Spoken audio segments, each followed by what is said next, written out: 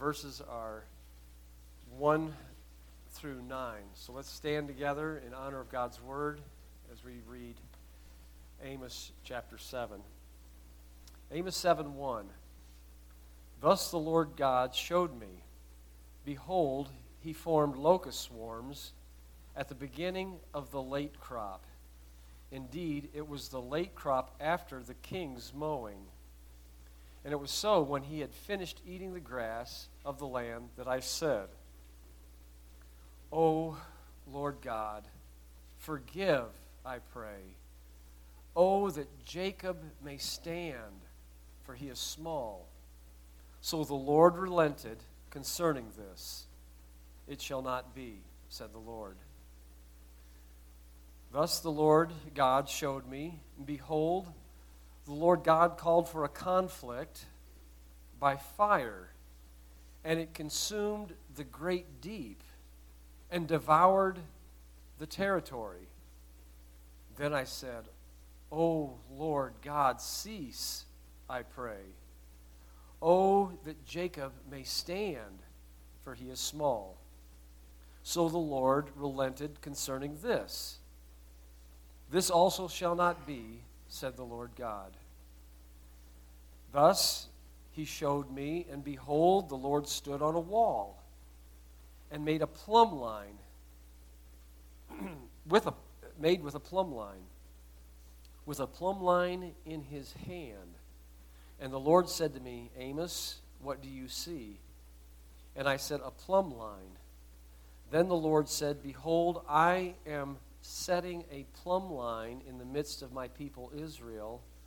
I will not pass by them anymore. The high places of Isaac shall be desolate, and the sanctuaries of Israel shall be laid waste. I will raise with the sword against the house of Rehoboam. Father, help us to understand your heart and your mind, the importance of intercessory prayer, and the significance of an absolute standard that's never going to waver. God, help us to balance these things in our lives as we pray, as we intercede. God, I ask today that you would impress on our hearts the necessity of prayer, the need for prayer, and also, God, your absolute unchangeableness and how those two things work in harmony and how we can be effective in our prayer life. We ask this, Father. We know that you hear these things because we're asking according to your will. And if we know that we ask anything according to your will, we have the petition that we've desired of you. Father, thank you for so many promises as regards to prayer to encourage us. We pray this in Jesus' name. Amen. You can be seated. Prayer matters. That's what I'm going to share this morning, is that prayer matters. The timeless truth that we want to walk away from this passage is that Amos believed in the power of prayer. Amos prayed. God was entreated. We also see a principle in verses 7 through 9 where Amos doesn't pray and where there's an objective standard that God gives. And this objective standard is how God makes the wall. And this standard is uncompromising. How do these two things work together? And we'll go through this passage and try to understand what God is doing here. God does answer prayer. It does matter when we pray. We're told in Matthew's gospel to ask, and it shall be given to us. Seek, and you shall find. Knock, and the door shall be opened. For everyone that asks, receive, and those who seek, find, and those who knock, the door is open. And then Jesus reminds us, what man is there of you whom if his son asks bread, will he give him a stone? Or if he asks for a fish, would God give him a serpent? Now, if we, being evil, our natures, as sinners, and we know how to give good gifts unto our children, how much more will our Father in heaven give good things to those that ask him? So how does all of this work together? God's sovereignty, God's providence, prayer, God relenting, God's objective standard that never changes. Amos certainly knew that judgment was long overdue on Israel. Their first king was Jeroboam the first, the son of Nebat. And as you read through 1st and 2nd Kings, a reoccurring phrase comes up over and over and over. They continued into the sin of Jeroboam, the son of Nebat. And that was Israel's past history for 200 straight years. Israel, the northern kingdom, never had a king to follow after God's own heart, like David. So Amos was well aware that judgment was coming on this nation. In Amos 2:6, thus says the Lord, for 3 transgressions and for 4, I will not turn away the punishment, because Israel has sold the righteous for silver, and they have forsaken the poor for a pair of shoes. Amos 3:1, hear the word of the Lord, that he has spoken against you, O children of Israel, against the whole family which I brought up from Egypt, saying, you only have I known of all the families of the earth, therefore I will punish you for all your iniquities. Amos 4:6 and 12. And I have given you cleanness of teeth in all your cities, and want for bread in all of your places, yet you have not returned to me, saith the Lord.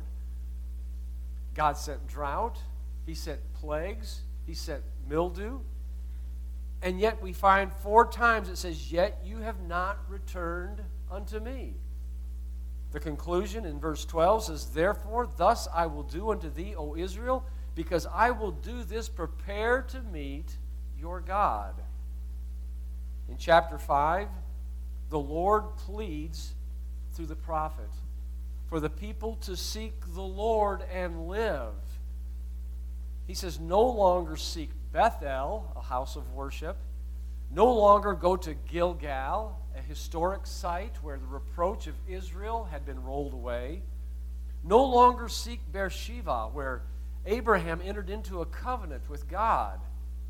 But instead, seek me, for these things will come to nothing.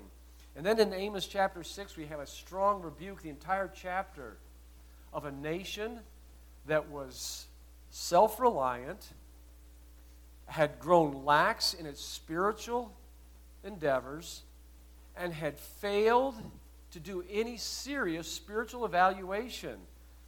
And so judgment was ripe.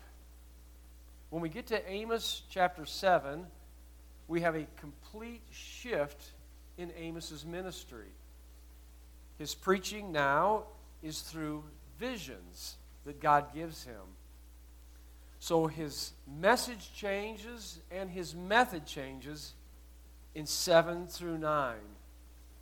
These visions are meant to reveal that God is dealing with Israel severely now, and that his patience have come to an end.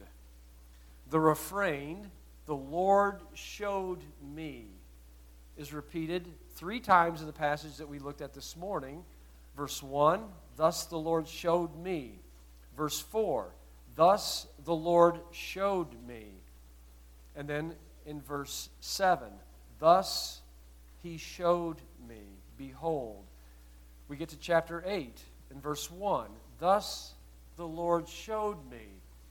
So now God is giving a series of visions with a new message. And so the method has changed. The message has changed. The visions are meant to reveal that God's long suffering has grown to an end.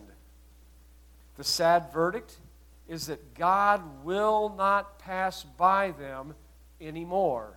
Look at verse 7, the latter stage of verse 7. Thus the Lord showed me, and then we get down to verse 8. Behold, I am setting a plumb line in the midst of my people Israel. I will not pass by them anymore. Go over to chapter 8 and verse 2. He said, what do you see? I see a basket of summer fruit. Then the Lord said to me, the end has come upon my people Israel. I will not pass by them anymore. So the method has changed, the message has changed. Amos teaches us that God is extremely patient, that God is long-suffering. For 200 years, they have walked away from God. They have set up their high places. They have calves in Dan. They have calves in Bethel that they worship. They have done away with the Levitical priesthood. They have made priests after their own choosing. They have done away with the feast days, and they have set their own religious calendar. And yet, in spite of all this, God is long-suffering. And in chapter 5, God pleads for them to seek Him and live. Amos 7 also teaches us that God has a standard that is objective. An objective standard comes from outside of you and I. It's a plumb line. An objective standard is not based on human feelings or emotions. The plumb line, the level, it doesn't ask you how you feel about it. In fact, when I get done building something, I feel pretty good about it usually. And my wife will look at it, and she's got a different eye. And she said, that's not straight. Every post I put up, she looks at it and says, that thing's leaning. A plumb line doesn't care how you feel. It doesn't care about your opinion. It cares about one thing, and that is what is true, what is factual, what is truth.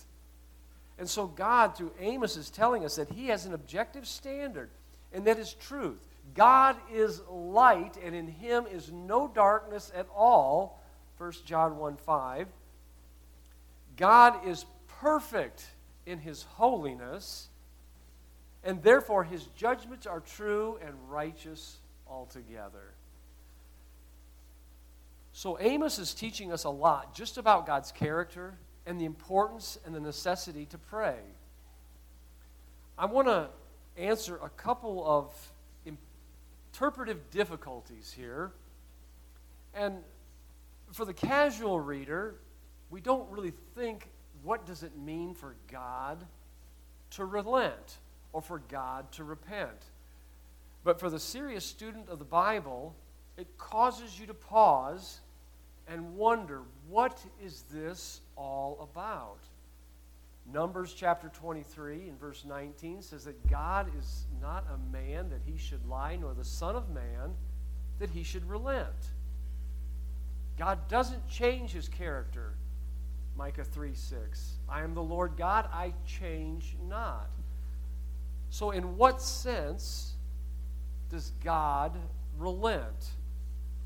Well, there are several ways that people have tried to explain this, and one of them is through what theologians call meticulous theistic determinism. And I don't agree with that approach, but there are godly men and women who take that perspective on the Bible, that God has meticulously determined every single event, and therefore God really doesn't change His mind. He doesn't really relent. Everything has been decreed by God, including your sinful thoughts and your sinful actions. And the reason I reject this is because if I look at this passage, that's not the way it just naturally comes across. It seems as if God genuinely has relented and changed His dealing with Israel in this passage. It also means that God takes serious our prayers, and that prayer is something that you and I are to invest in that really matters. And that's the way the passage just seems to naturally flow. Let me illustrate the problem in a passage from 2 Kings that illustrates that, yes, God does not relent in changing his mind in the sense that you and I think of changing our mind, but that prayer does affect the outward circumstances for humanity. Elisha was about to die, and he was instructed to go to King Joash. The Syrians had been defeating Israel time and time again. And so Elisha instructs the king to take his hand and grab a bow. Elisha then puts his hand on the king's hand. Then he tells the king to open the window toward the east. He says, now I want you to shoot an arrow. And this arrow is signifying God's deliverance from the Syrians. So he shoots the arrow through the open window. Then Elisha instructs him to take the remaining bows and strike them. He strikes 3 times, and then he stops. Elisha's response is anger. So that tells me that meticulous determinism is not the theological area that I want to land on, because the anger shows that the king was genuinely responsible for what he did. Elisha then says, you should have struck 5 or 6 times. Should have implies that he could have done differently.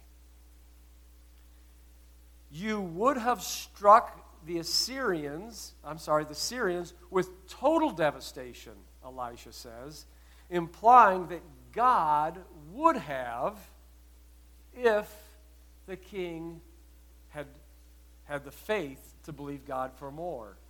Now you will strike the Syrians only 3 times.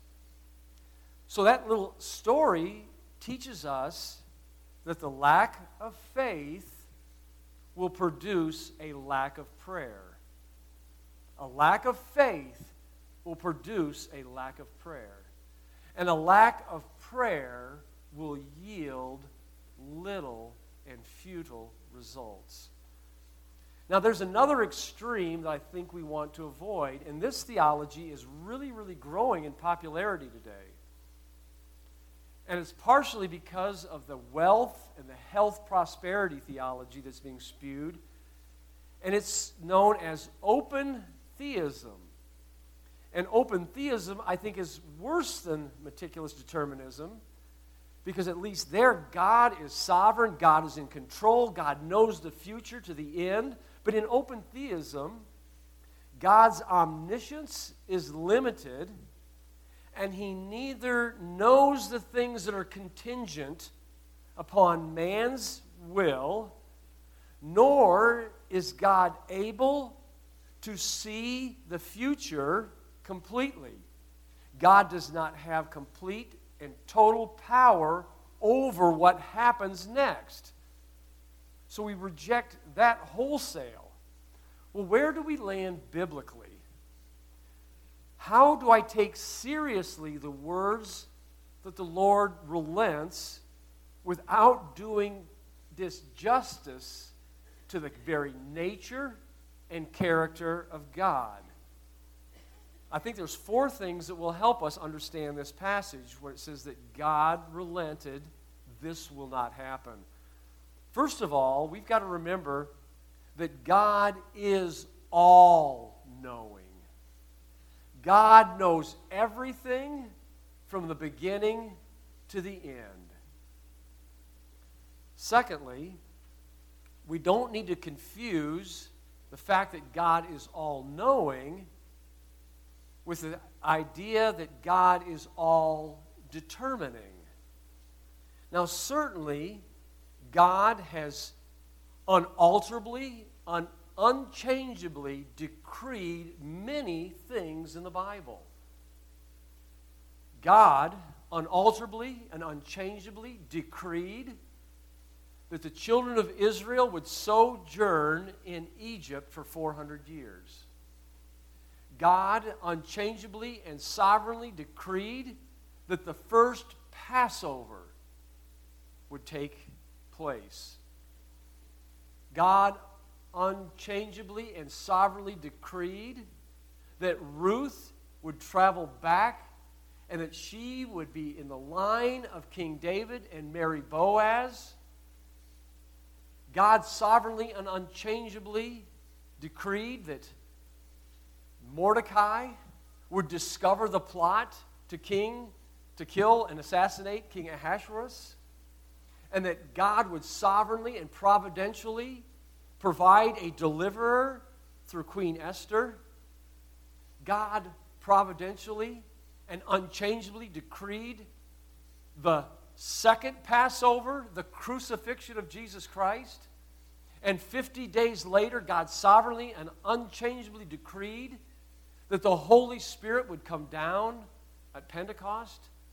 God sovereignly and unchangeably decreed that every single word that was inspired and written in this Bible would be without error and without mistake.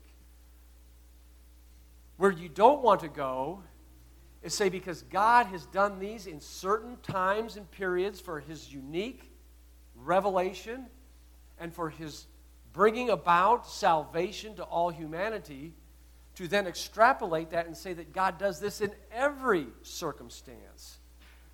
Because to do so would be to undermine the uniqueness of those very events and the writing of Scripture. If I believe that everything was meticulously discerned by God, I would be able to say that every word here on my notes, God has meticulously decreed. But I cannot say that with authority, but I can say that about the Word of God. So, what else do I have to come to? God knows everything from the beginning to the end. That doesn't necessarily mean that God has determined everything. God does not change His mind in the sense that man changes his mind. We are limited in what we know. We are limited in what we know about someone else's personality and their thoughts and their character. However, God is not. He knew exactly what Amos was going to do before Amos even did it. It didn't catch God off guard, and God didn't have to scramble and think, okay, now what am I going to do that Amos has prayed?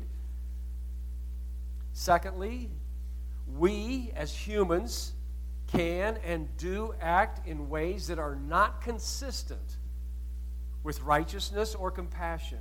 God, on the other hand, never changes His mind with regard to His holy character, His justice, His faithfulness, or His love. This is why we can have complete confidence that God has judged me righteously as a sinner, but as I place my faith in Christ, that God is both just and the justifier of those who believe in Christ. Man's free will is not some kind of superpower which can obligate God to gratify our wants. That is not what prayer is about. God answers prayer in accordance with His perfect will, which is ultimately the perfect thing in our lives. It's what we need, not necessarily what we want.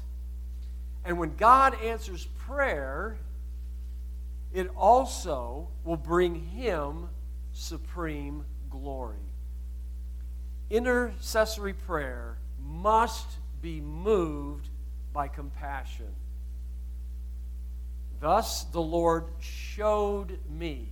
God revealed things to Amos that moved him to prayer. If you and I are going to be intercessors for one another, and we are going to take serious to pray for one another, we must be moved with compassion. We are moved by compassion by seeing things through the divine eye. The word showed me is talking about a revelation of the mind, the spirit of the heart, the eye. Behold, the Lord is forming. This is symbolic of judgment. The locust has always been a symbol of God's judgment. It was a literal locust plague that struck the Egyptians. In the book of Joel, book of Joel, again, locusts are used as a type of God's judgment. And so whether this is a literal locust plague or whether it's symbolic of judgment, I don't know.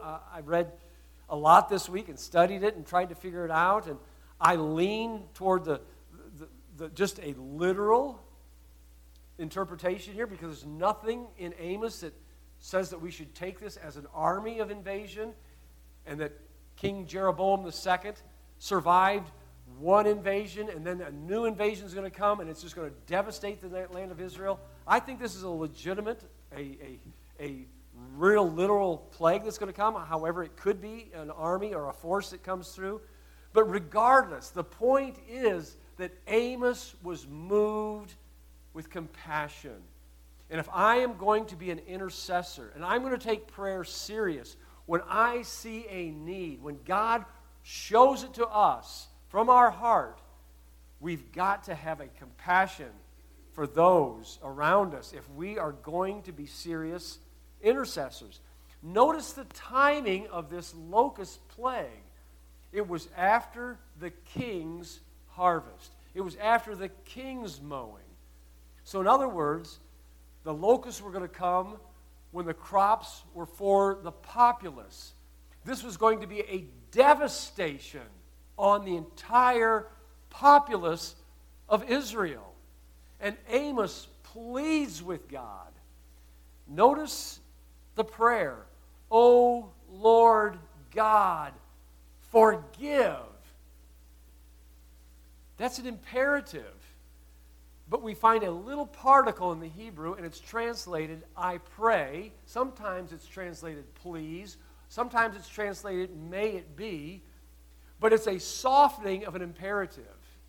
You and I, when we come to God and we pray, we don't command God to do anything. We entreat God and we plead with God from a lesser to a greater. And that's why that little phrase there, I pray.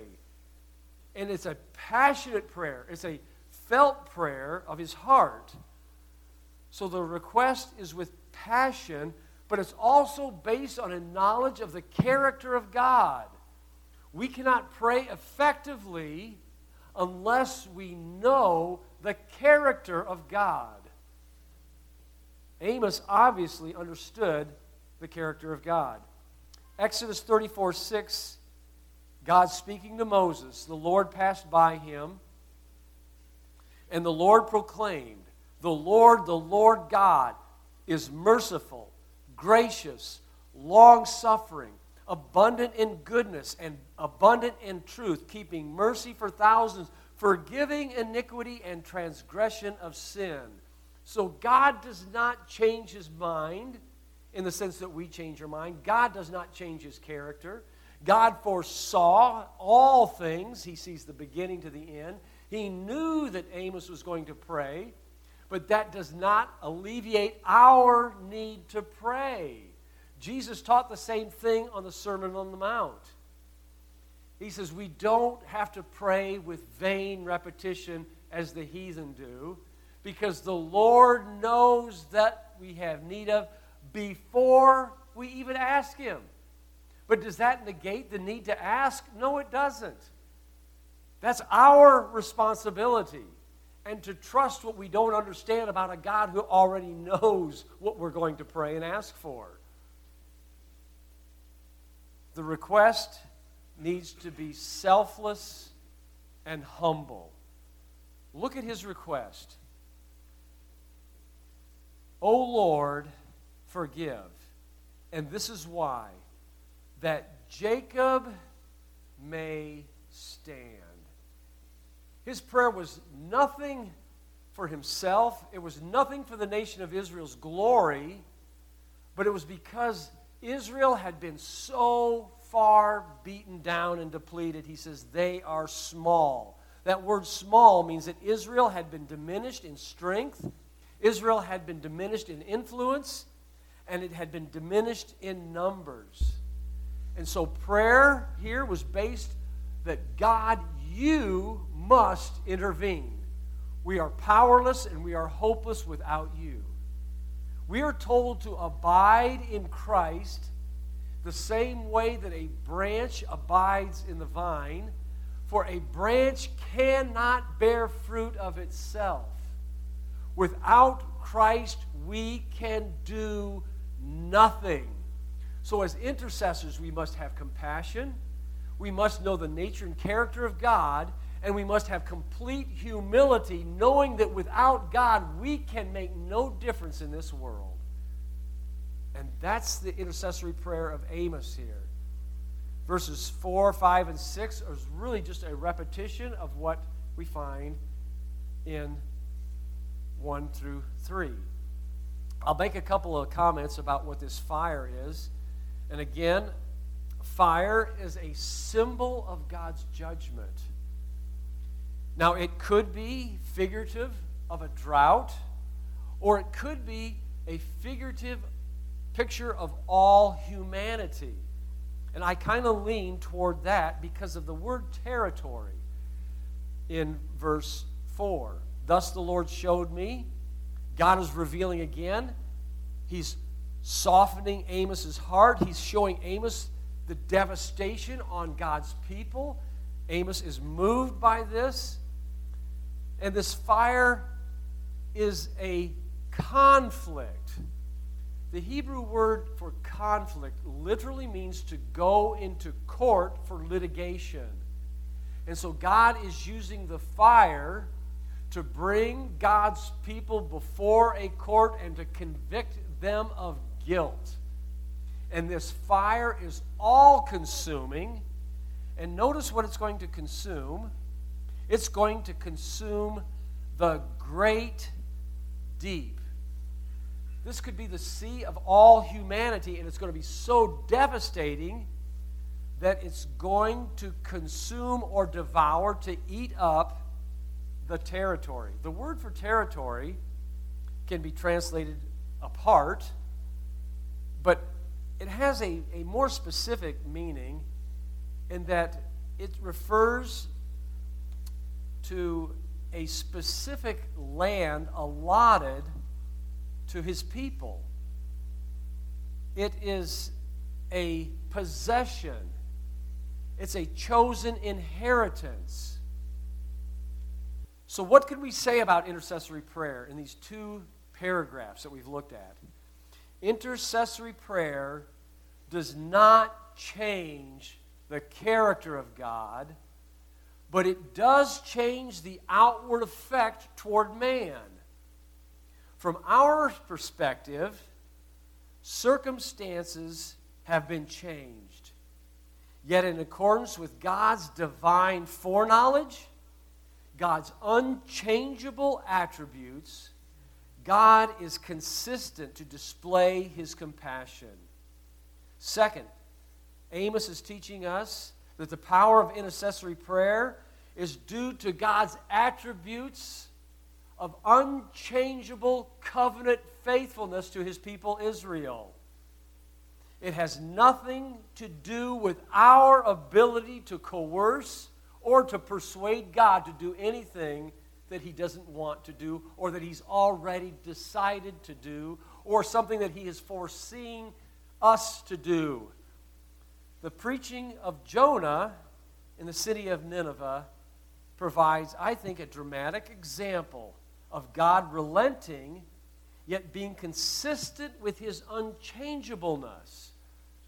Jonah's instructed to go to Nineveh and preach against this great city, And in 40 days, the city is going to be overthrown. God does not mince with his words. God is not using this as a metaphor. It's not a parable. God is serious. Judgment is coming on the city of Nineveh. The Ninevites repent, and God relents. Now, did God change his mind in the sense that we change his mind? We change our mind? Absolutely not. Did God know that they were going to repent? Absolutely he did. And so God didn't change his mind in that sense. God did not change his mind in that God desires all men to repent and to turn from sin and turn in faith to a God of mercy. So God didn't change his mind that way. In fact, 200 years later, Nahum preaches to the same city of Nineveh, and this time the city is completely annihilated. So God did bring his justice and his judgment on the Ninevites. The judgment was so severe in 612 BC, the Babylonians wiped out the city of Nineveh, and it wasn't discovered until almost 3 millenniums later. So God is serious. And we don't need to make the mistake that God's long-suffering means that God is unjust. The last vision is the vision of a plumb line. And notice that when he gets to the plumb line, Amos no longer intercedes. Amos gets the picture here. That Israel's judgment now is just, and there's an irreversibleness of what is happening in the nation of Israel. God chose a different symbol, a plumb line. Again, what is an objective standard? An objective standard is an outside source that everyone agrees with. That's an objective standard. An outside objective standard that doesn't come from us. It's not based on opinion or feelings. It's also definite in that it is measurable. It's quantifiable. It's undisputed. It's non-debatable. That is the law of God. The law of God, we don't have to debate it. We have to submit to it, or it brings judgment. That's the law. That's what God's plumb line is doing. Because it's a plumb line, it also shows that man is accountable. Let's look at some of the things that this vision is showing. The Lord is on the wall in verse 7. Behold, the Lord stood on a wall made with a plumb line. The Lord is the one who's standing on the wall. It's not our opinions. It's not our feelings. It's not our emotions. It is the Lord that you and I have to answer to. It is God's word. Jesus said this in John chapter 12 and verse 48. I did not come to judge the world. The word that I have spoken to you, it will judge you on the last day. It's a standard that does not bend. The Lord's law is perfect. The law is our schoolmaster, bringing us to Christ. The Lord said to me, Amos, what do you see? And I said, a plumb line. Then the Lord said to me, behold, I am setting a plumb line. And where is he setting it? He's setting it in the midst of his people, Israel. The midst of the people. The law will be universally applied without favoritism. What is God judging with this plumb line? He's really judging the very heart of Israel's worship. Look at the places that he lists here in verse 9. The high places of Israel shall be desolate. This was the heart of their worship. This was their love and their relationship with God. So he's judging the very thing that represents their intimate relationship with God. The high places were a violation of God's law. And so he says, the high places shall be desolate. The next thing is the sanctuaries of Israel shall be laid waste. The sanctuaries were Dan and Bethel. Those were the two cities where the sanctuaries were, and they had set up golden calves, and they had a whole different priestly order, and those things will be laid waste. And the third thing is the sovereign ruler over the God's people will be judged with a sword. I will raise the sword against the house of Jeroboam. The plumb line was in place. Judgment was going to come. The high places were to be destroyed. There was only to be one sanctuary for Israel, and that was in Jerusalem. The duties of the king are clearly outlined in Deuteronomy chapter 18. In Deuteronomy chapter 12 and verse 2, we find this: you shall utterly destroy the high places, wherein all the nations which you shall possess serve their gods, upon the high mountains and upon the high hills, and under every green tree. You shall overthrow their altars, you shall break down their images, and their pillars you shall burn their groves with fire. You shall hew down their graven images of their gods, destroy their names, and put them out of their places. So, where there is clarity of precept, there is also clarity in judgment. Amos as an intercessor. What are some things that we can walk away today saying, these are eternal truths that I can anchor my prayer life to? One, we must have eyes of compassion. We must empathize with people if we are ever going to be an intercessor for prayer. It's the effectual, fervent prayers of a righteous person that avails much, we're told in the book of James. Secondly, we must personally invest and take responsibility to pray. Amos prayed based on the character of God and the attributes of God. Therefore, he believed and therefore he acted. Faith is something that God sees in us that he takes account of. This should encourage us to pray. This is taught everywhere in the Bible. Hebrews 11:6 says, without faith it is impossible to please God. He that comes to God must believe that God exists and that he is a rewarder of those who diligently seek him. James chapter 1, verses 5 through 8. But let that man ask in faith, nothing wavering. For he that wavers is like a wave of the sea, driven by the wind and tossed. Let not that man think he will receive anything of the Lord. A double-minded man is unstable in all his ways. John, Jesus said to Martha and Mary, I am the resurrection and the life. He that believeth in me, though he were dead, yet shall he live. And he that liveth and believeth in me shall never die. Do you believe this?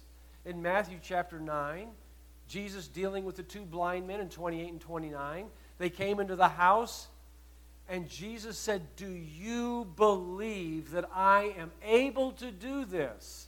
They said to him, yea, Lord. Then Jesus touched their eyes, and their eyes were opened.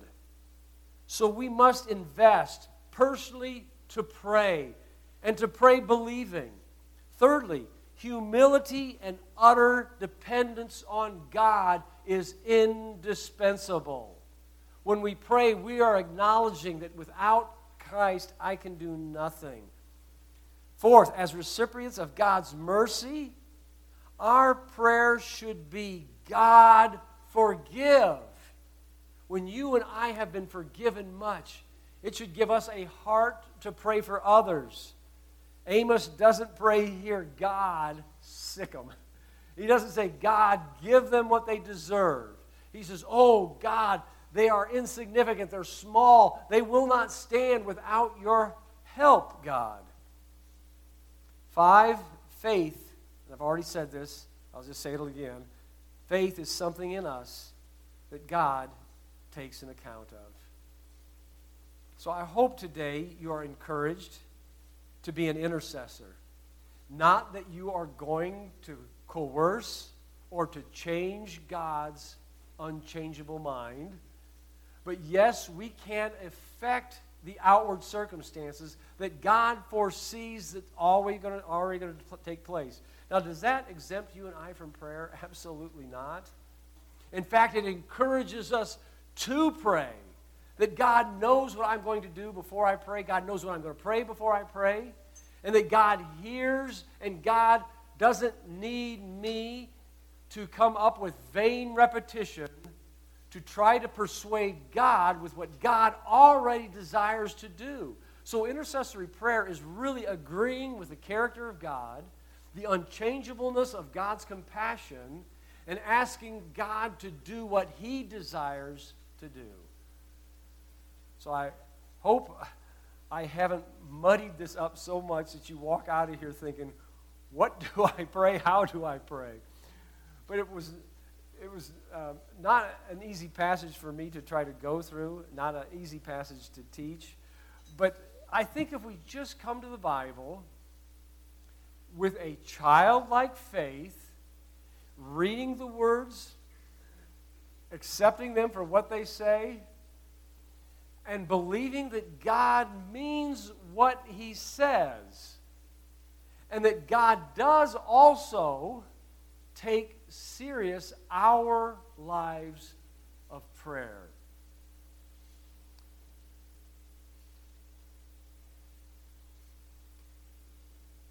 I had a perfect illustration that went out in my mind, so I'm not going to try to remember what it was.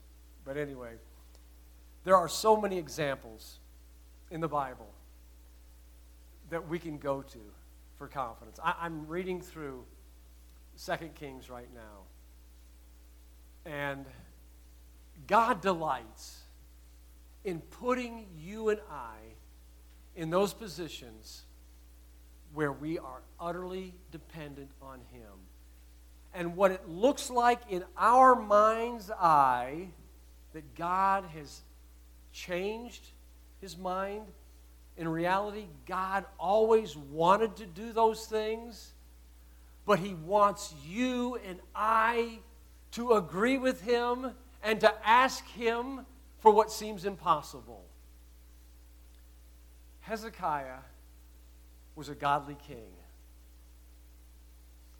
and he was faced with an immense army from the Assyrian Empire. He pleads with God to intervene. And God sovereignly works that the king hears about another battle back home, and he says, guys, we've got to retreat. We've got to pull off the walls of Jerusalem. We've got to go back home. We've got to figure this thing out. He says, but I am coming back. And he writes a letter to Hezekiah. And he says, Hezekiah, don't you be fooled into trusting that your God somehow intervened here, because I'm coming back. None of the other gods have been able to stop me, and your God is no different. So Hezekiah brings this letter into the temple, and he pleads with God.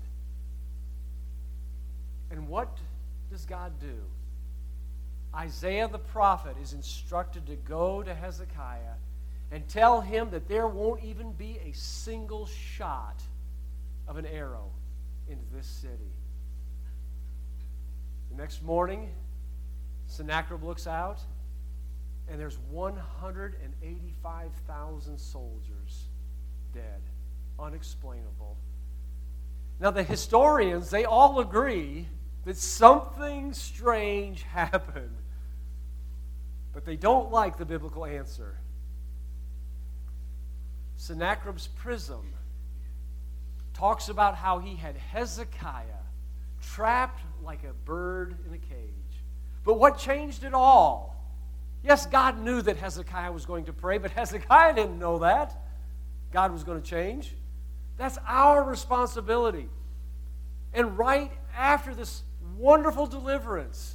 Isaiah is instructed to go talk to Hezekiah and say, Hezekiah, get your house in order, for you're going to die. What does Hezekiah do? He said, well, okay, God, you've unchangeably, meticulously decreed this, so I might as well not pray. I just better accept it. No. Is he an open theist? Well, God, you don't know the future. God, I can somehow coerce you into doing what you really don't want to do. No, neither one of those things. The biblical balance was that God foresees everything, that God is all-knowing, but God is also all-powerful, and that God's character and attributes are unchanging. So believing in that, Hezekiah gets on his knees. He turns his face to the wall. He cries and he pleads with God. And before Isaiah could get even out of the courtyard, he says, go back and tell Hezekiah, I'm going to extend his life for 15 years. So we are to ask, because without asking, we won't receive. We are to seek, because if we don't seek, we will not find. And we are to knock, because when we knock, God opens those doors. And the character of God is unchangeable. If we, being evil, know how to give good gifts to our children, how much more will the unchangeable character of God give good things to those that ask Him? But let us ask in faith, nothing wavering, as it says in James. Let's pause for prayer. Father, we are praying again, yes, Lord, because we believe that you hear and answer prayer according to your perfect will.